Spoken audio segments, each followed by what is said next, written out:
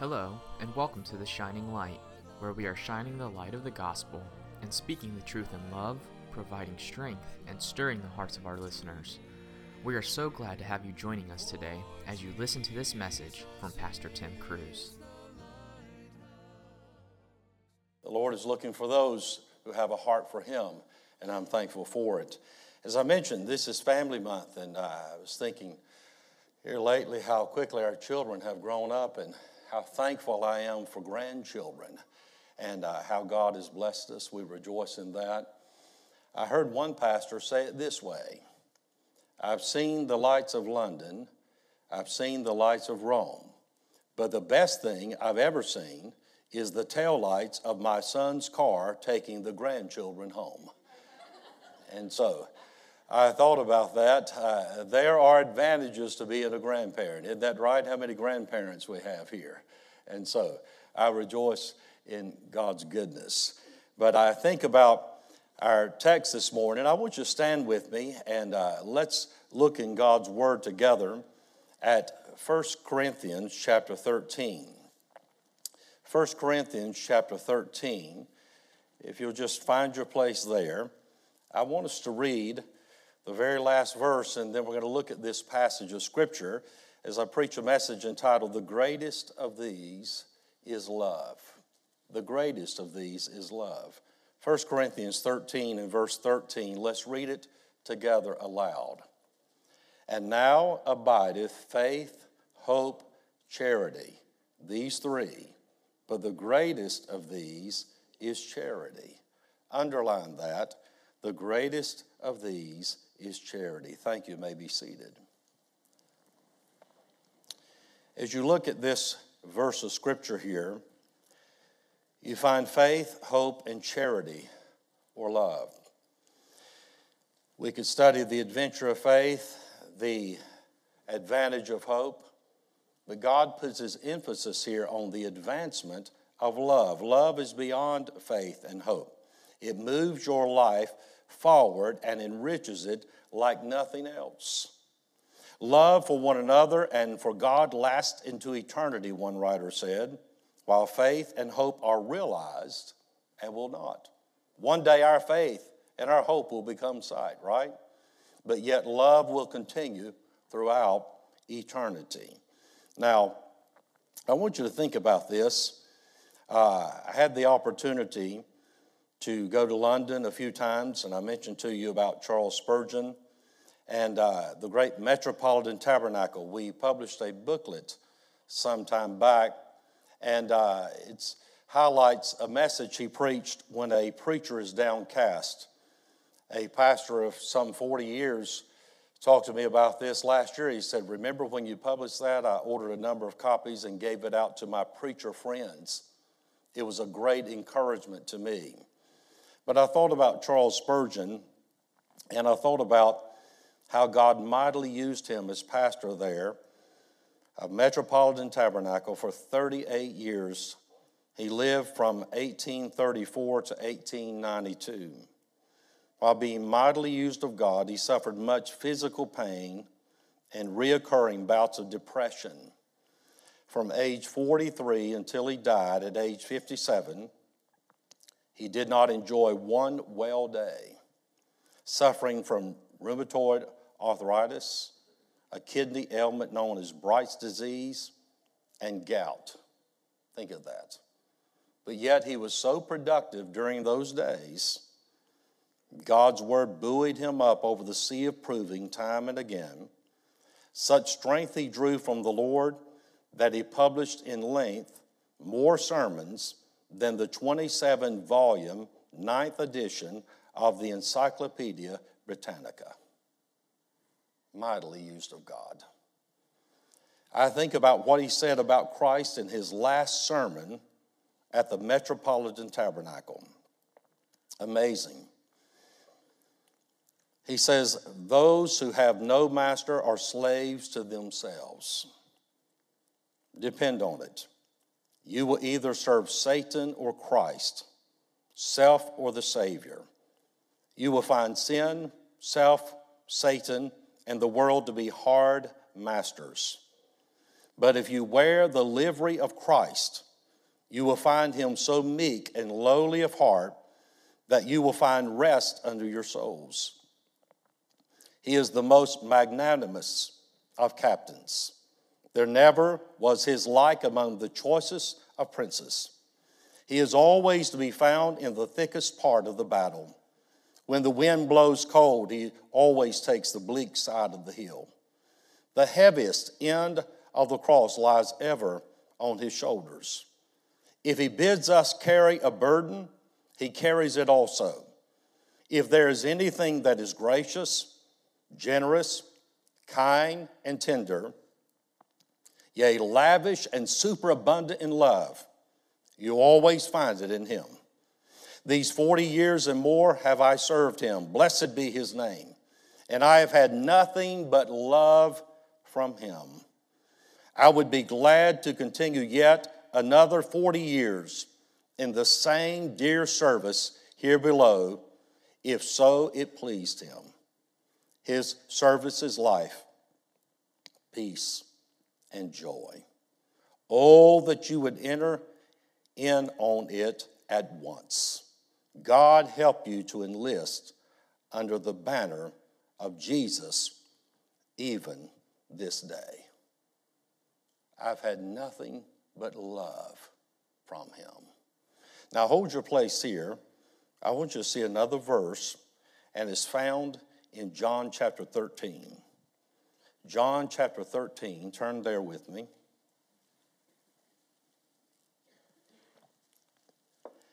Jesus is leaving his disciples, and he says to them, John 13 and verse 34, "New commandment I give unto you, that ye love one another as I have loved you, that ye love one another. By this shall all men know that you're my disciples, if you have" what? Love one toward another. Spurgeon said, "I've had nothing but love from him." Just like Charles Spurgeon experienced the lavish and superabundant love of God, we too can know and experience such love in our lives. You say, "Pastor, is it true that God's love is unending and unconditional? If so, how can I know and show such love? What do I need to understand about it?" One writer said about 1 Corinthians 13, this so-called hymn to love was Paul's prescription for solving the sickness in the church body at Corinth.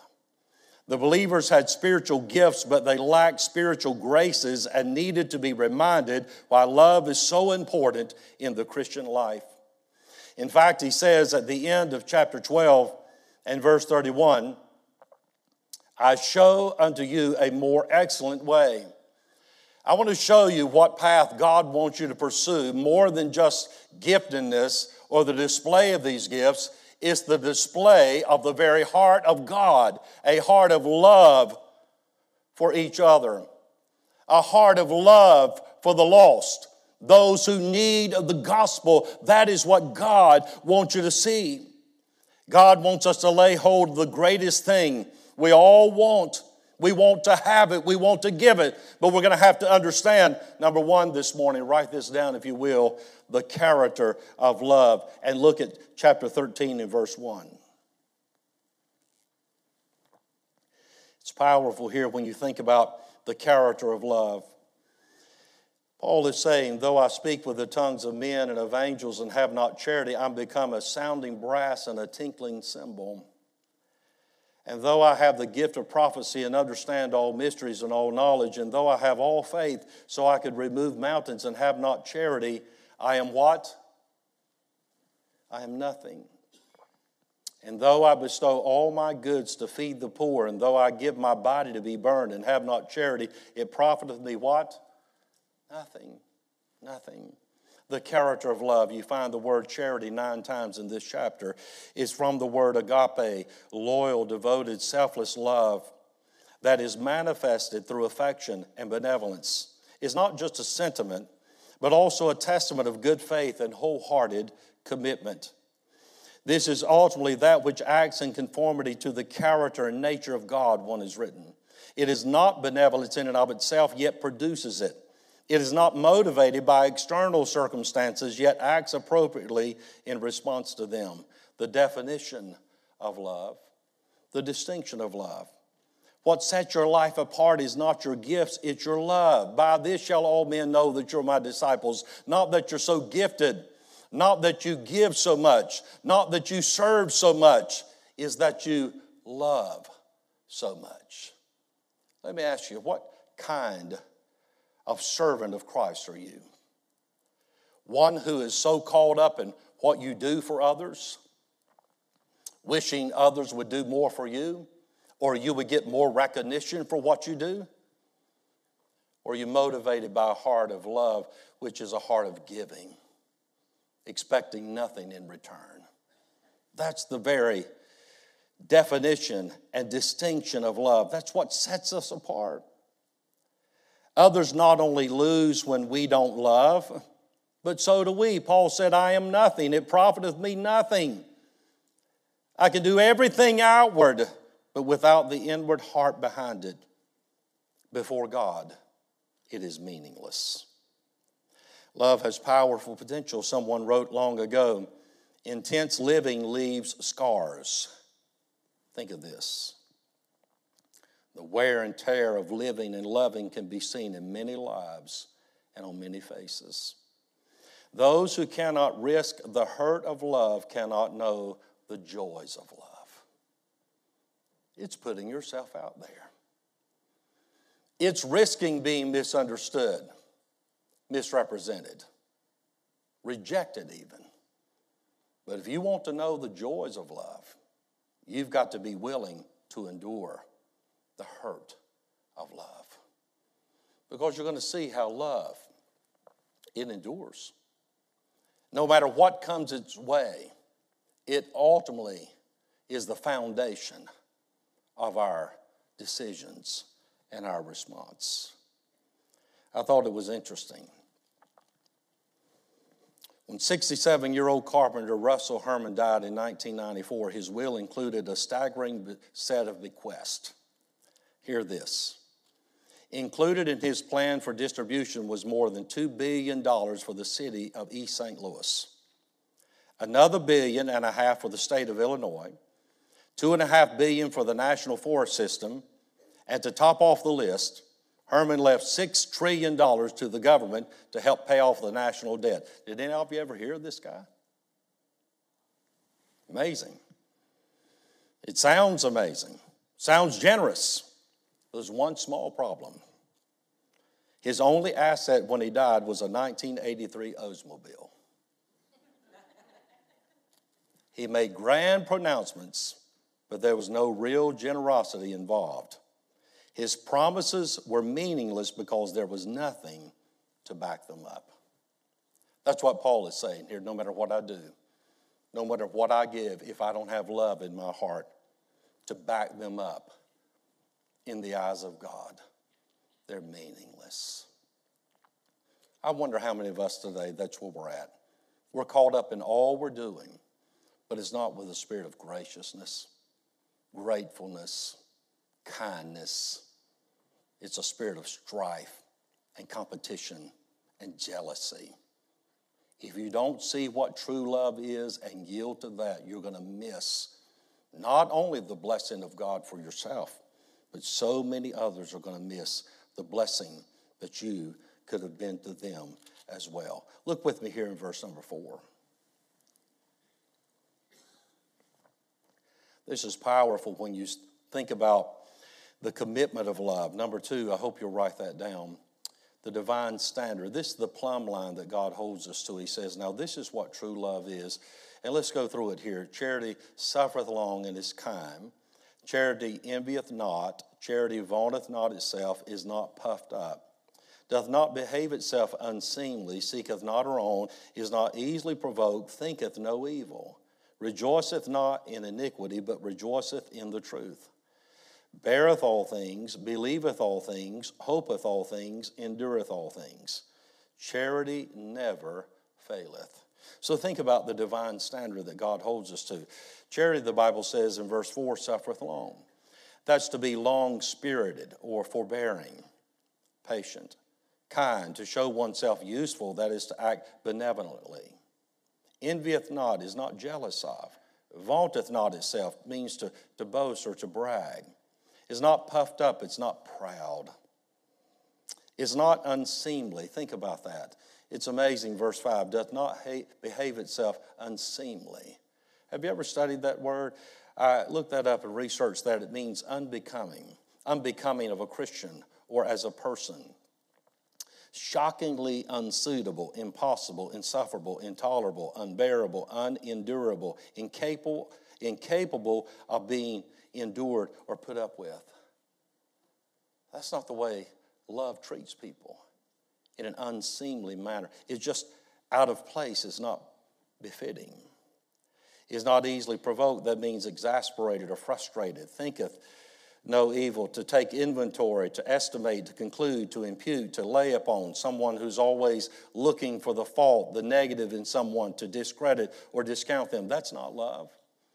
See, so many times we're saying, well, my love is not where it ought to be because someone else's love is not where it ought to be. No, there again, see, this is where we're at as a church in the season where God has us.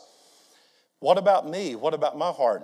You're going to spend your life, if you're not careful, never letting God sanctify you and make you more into the image of Jesus Christ because of everyone else and where you see that they fall short of being in the image of Jesus Christ. Why would you let others stand in your way of being made into the image of the one who saved you, the one who loves you, and the one that you say you love with all of your heart? Don't let others determine or dictate to you who you are and how you act or react. And oh, how we need the Lord's help in all of this. The Bible talks about not being easily provoked or thinking no evil. But think about it. It's talking about here too, rejoiceth not in iniquity in verse 6. To be happy about injustice or moral wrongfulness. We're grieved when others sin. We're grieved when we sin. Think about it. It says we rejoice in the truth. We're happy about that which is verity, irrefutable, objective reality. We bear all things. The word bear means to put a roof over. The thought is to cover, to endure. We're not shining the light on everyone else's faults, are we? Again, I've never seen the drama that people let themselves be caught up in by living with that as a theme of life. That's one thing to acknowledge it. It's one thing to deal with it. It's one thing to discuss it even, trying to figure some things out. But it's another thing to just dwell there, to live there. And it's like, no, I want to uncover. I want to shine the light on someone's faults.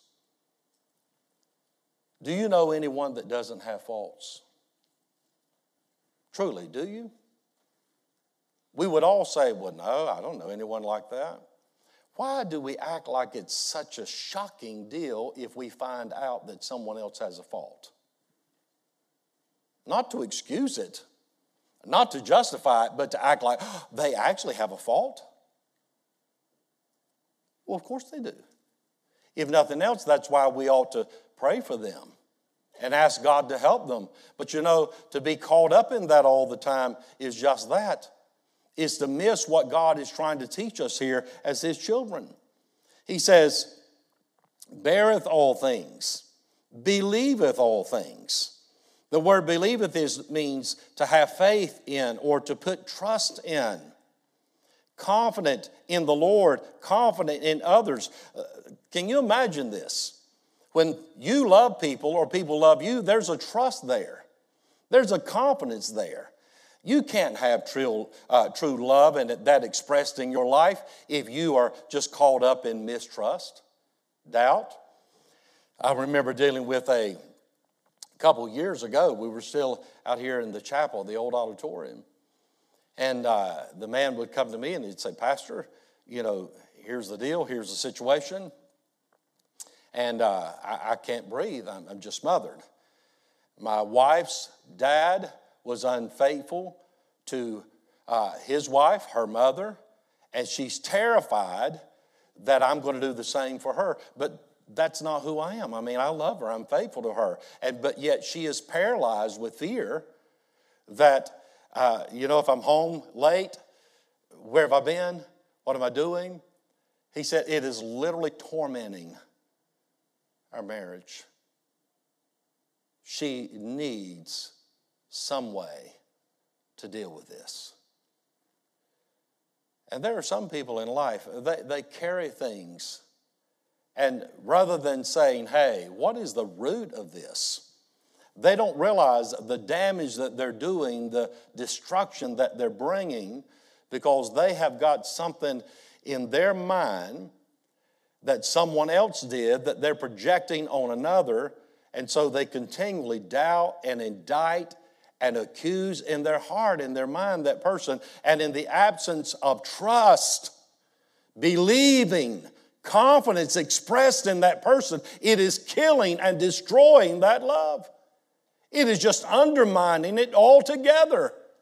Amazing, is it not? And yet they don't see that oftentimes. It's like, no, this is kind of the way I see things, but you're looking through things in a wrong way, through the wrong lens. You're just missing the mark altogether. And so the fears, the worries, the insecurities that we pick up along life's way, if we don't acknowledge them and deal with them, but if we project them on others, some of us say, well, why am I always tense and uptight? Why am I always torn up? Why am I always afraid? Why am I always just struggling and striving? Have you ever said, Lord, would you show me? Would you teach me? Lord, would you deal with that at the level it needs to be dealt with? Because your standard, this is a divine standard here. Think about it. This is what you say, Lord. True love beareth all things, believeth all things, hopeth all things. I thought this was interesting here. The word hopeth here means to expect or confide. Think of this. I expect, if I confide in you and I tell you my heart, that my confidences are safe with you. There's been many people who have gotten to the point to where they so trusted someone and they told them their heart, and then that heart, that confidence was betrayed. See, there's no love in that. We can talk all day long. Love is a sentiment. It's a sentiment, we think. I feel love for God. I feel some love for this one or that one, but that's good enough, isn't it? No, it's beyond a feeling. It's an understanding. Can you imagine that?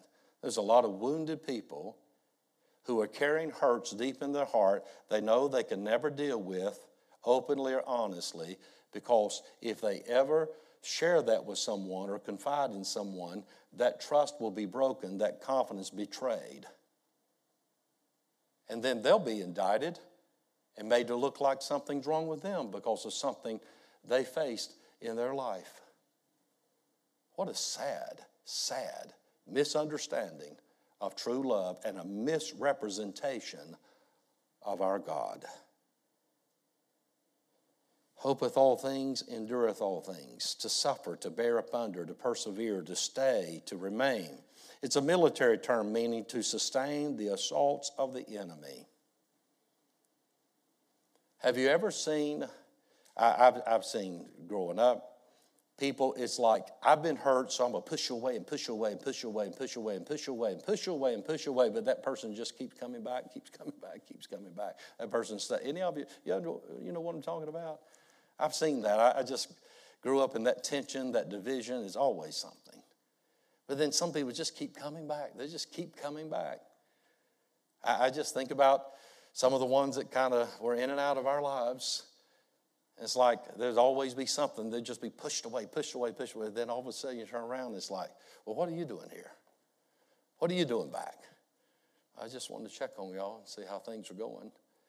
And I thought you'd be far gone. I've tried every way I could to hurt you, to assail you, to frustrate you, to vex you, to destroy you even.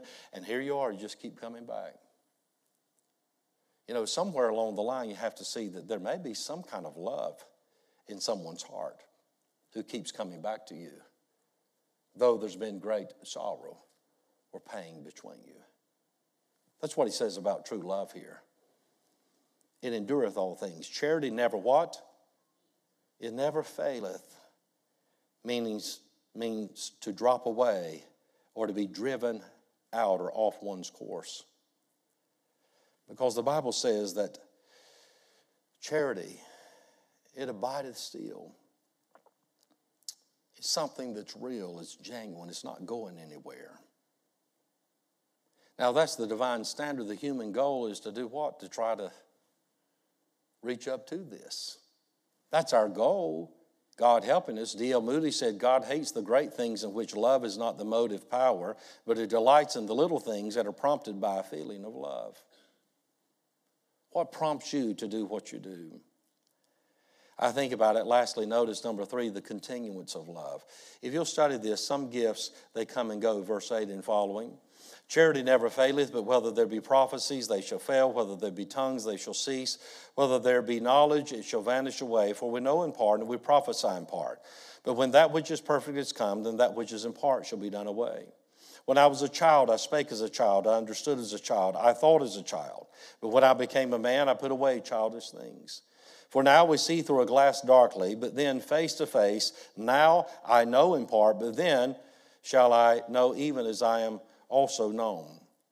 And now abideth faith, hope, and charity, these 3, but the greatest of these is charity. Some gifts come and go.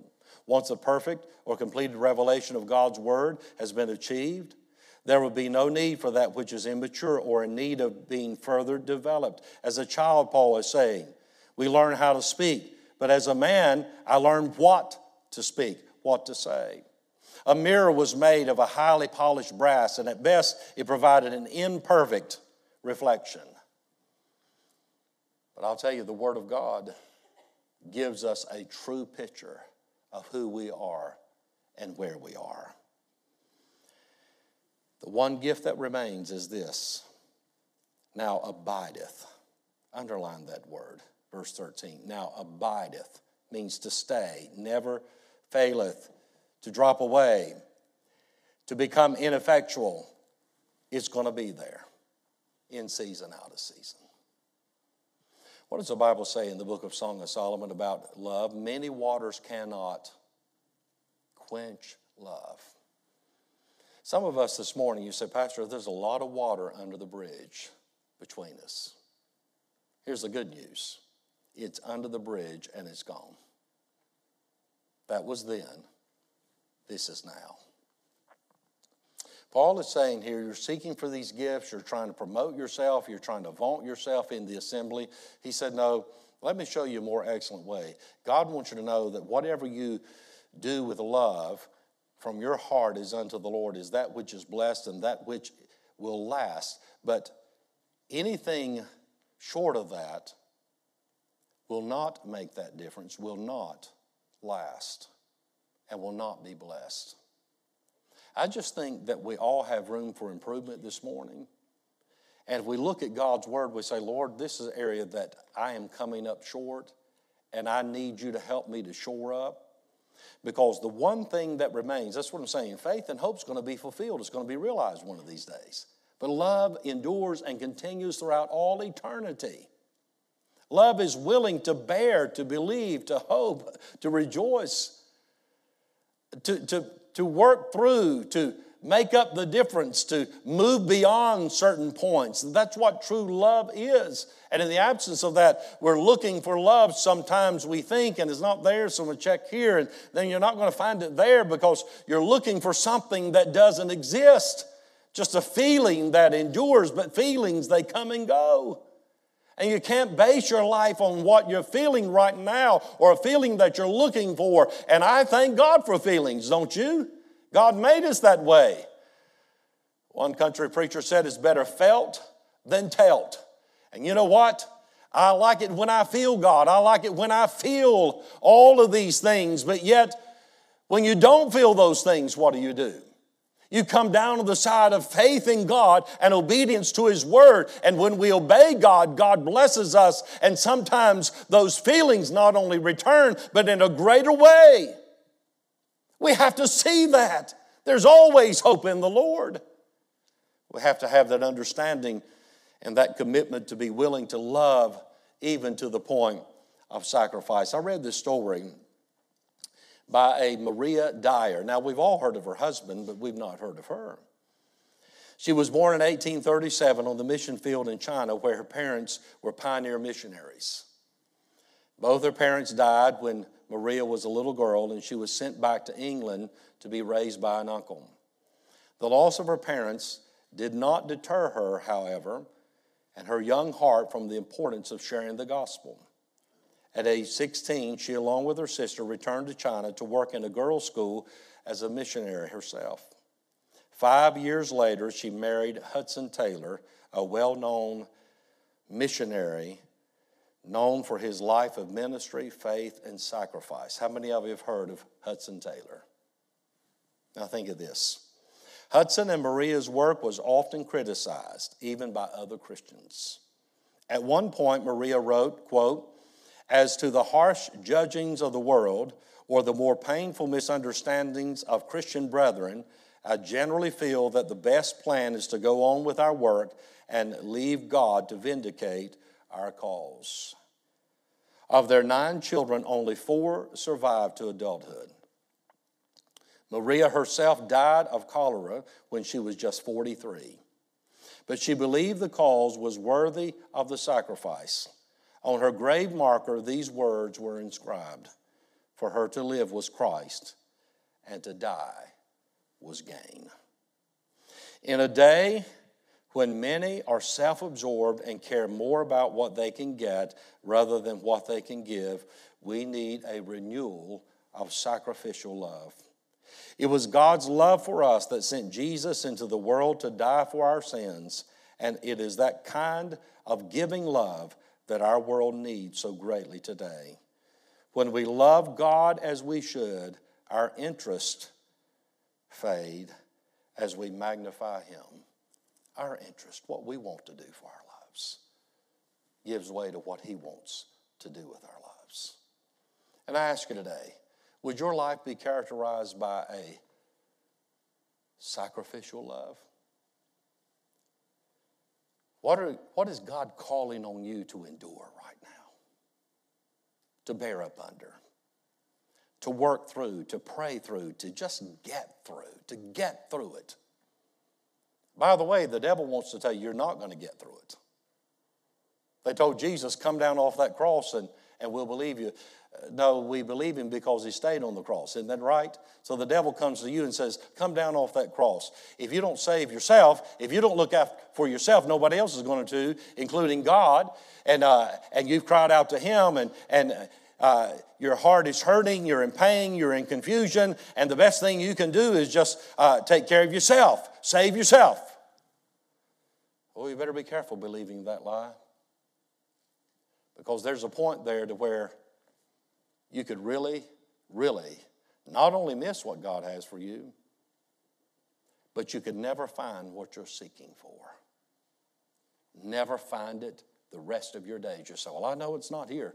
It's not with the Lord. It's not serving God. It's not doing God's will. It's not doing what God says. It's not there because I've tried that and it's brought me sorrow and pain." I want to tell you, life's hard. And if you don't serve God with your life, it's not going to be an easy life.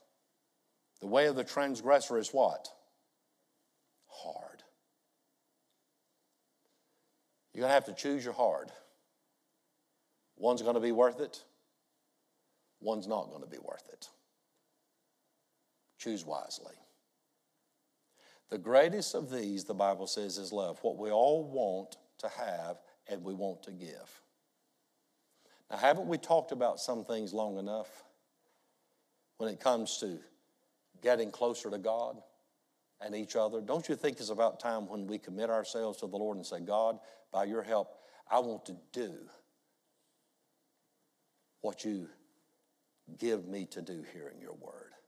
This is how I want to live. I want true love to characterize my life." Thank you for listening to The Shining Light. We pray that this time has been a time of encouragement and blessing to you.